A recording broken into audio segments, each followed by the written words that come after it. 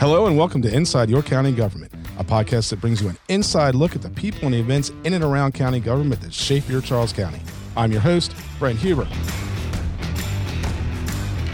In this episode, we're going to hear about the efforts county health and emergency officials are taking to plan for the potential spread of the coronavirus.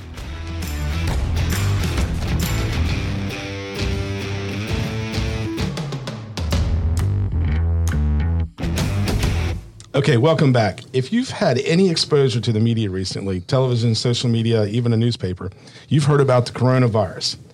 Joining me today to talk about how the county is preparing and planning to handle the coronavirus are Acting Director of Emergency Services, Michelle Lilly, Chief of 911 and Communications, Tony Rose, and EMS Captain Robbie Jones. Welcome. Thank you. Hi. All right, so let's start.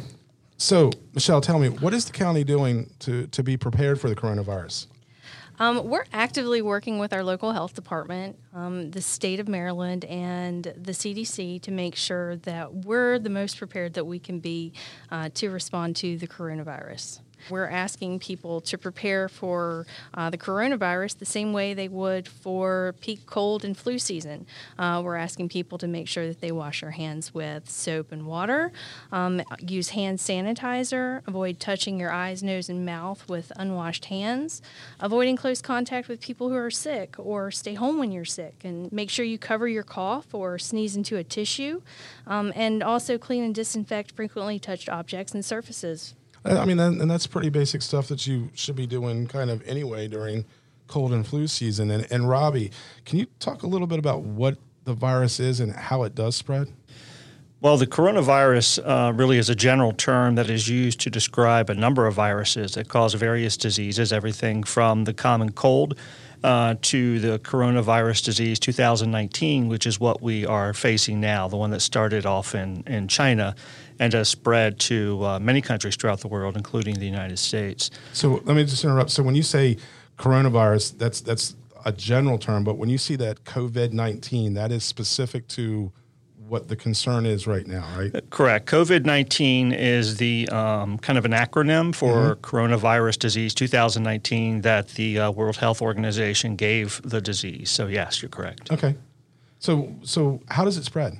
So it spreads. It's a respiratory droplet infection. So it is not airborne like tuberculosis.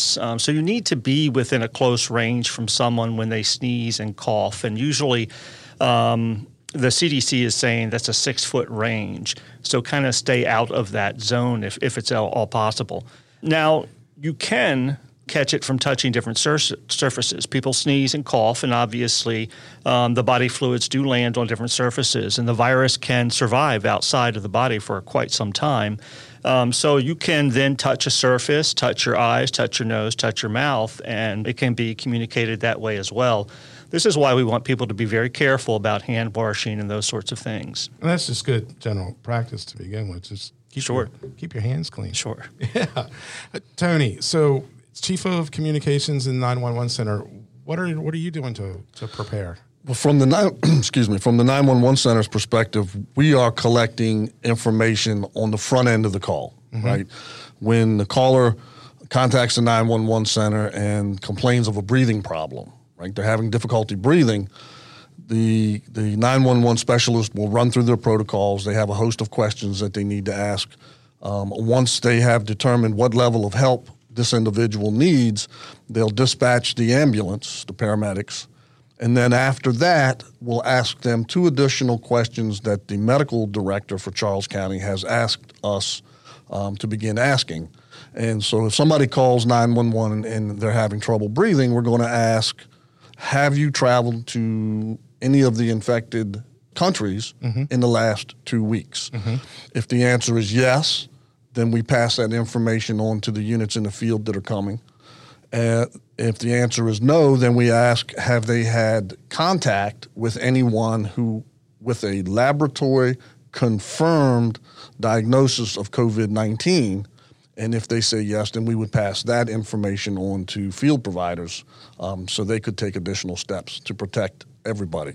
Right. And Robbie, as far as a field provider, What additional steps would you guys take under those circumstances? Yeah. So the great thing is that the patient will see very little difference between the care that they receive, whether they have influenza, COVID-19, or any other condition.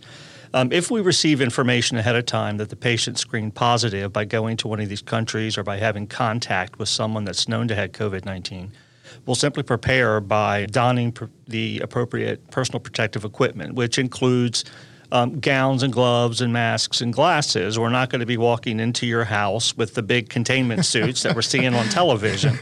No hazmat suits. No hazmat suits. So we'll come in and we'll confirm, what dispatch has already confirmed. We'll reconfirm that. We may put a mask on a patient to help prevent spread and protect the providers. And then we'll treat you as appropriate en route. You'll go to the closest appropriate facility. There's no special location that you need to go to right now. So for the patient, they really won't see a significant difference from what we do right now. Other than you would probably have a gown on, which under normal circumstances you really wouldn't. Correct. But that's just more to keep Correct. it from getting on your clothing and Absolutely transferring. Exactly. So, Brent, I would like to just emphasize, though, Sure. to Robbie's point about the patient not seeing a big difference, the same thing applies to the caller to 911. Right. We're going to ask questions that we would ask every day, and we're going to get to a point where we have enough information that we can send an ambulance. So help is on the way before we begin to ask you about traveling abroad or anything like that. Right, and that's only going to be conditional if they meet the criteria for that question to be even asked. Correct. They call in and they say, I fell down and I cut my arm and it's bleeding.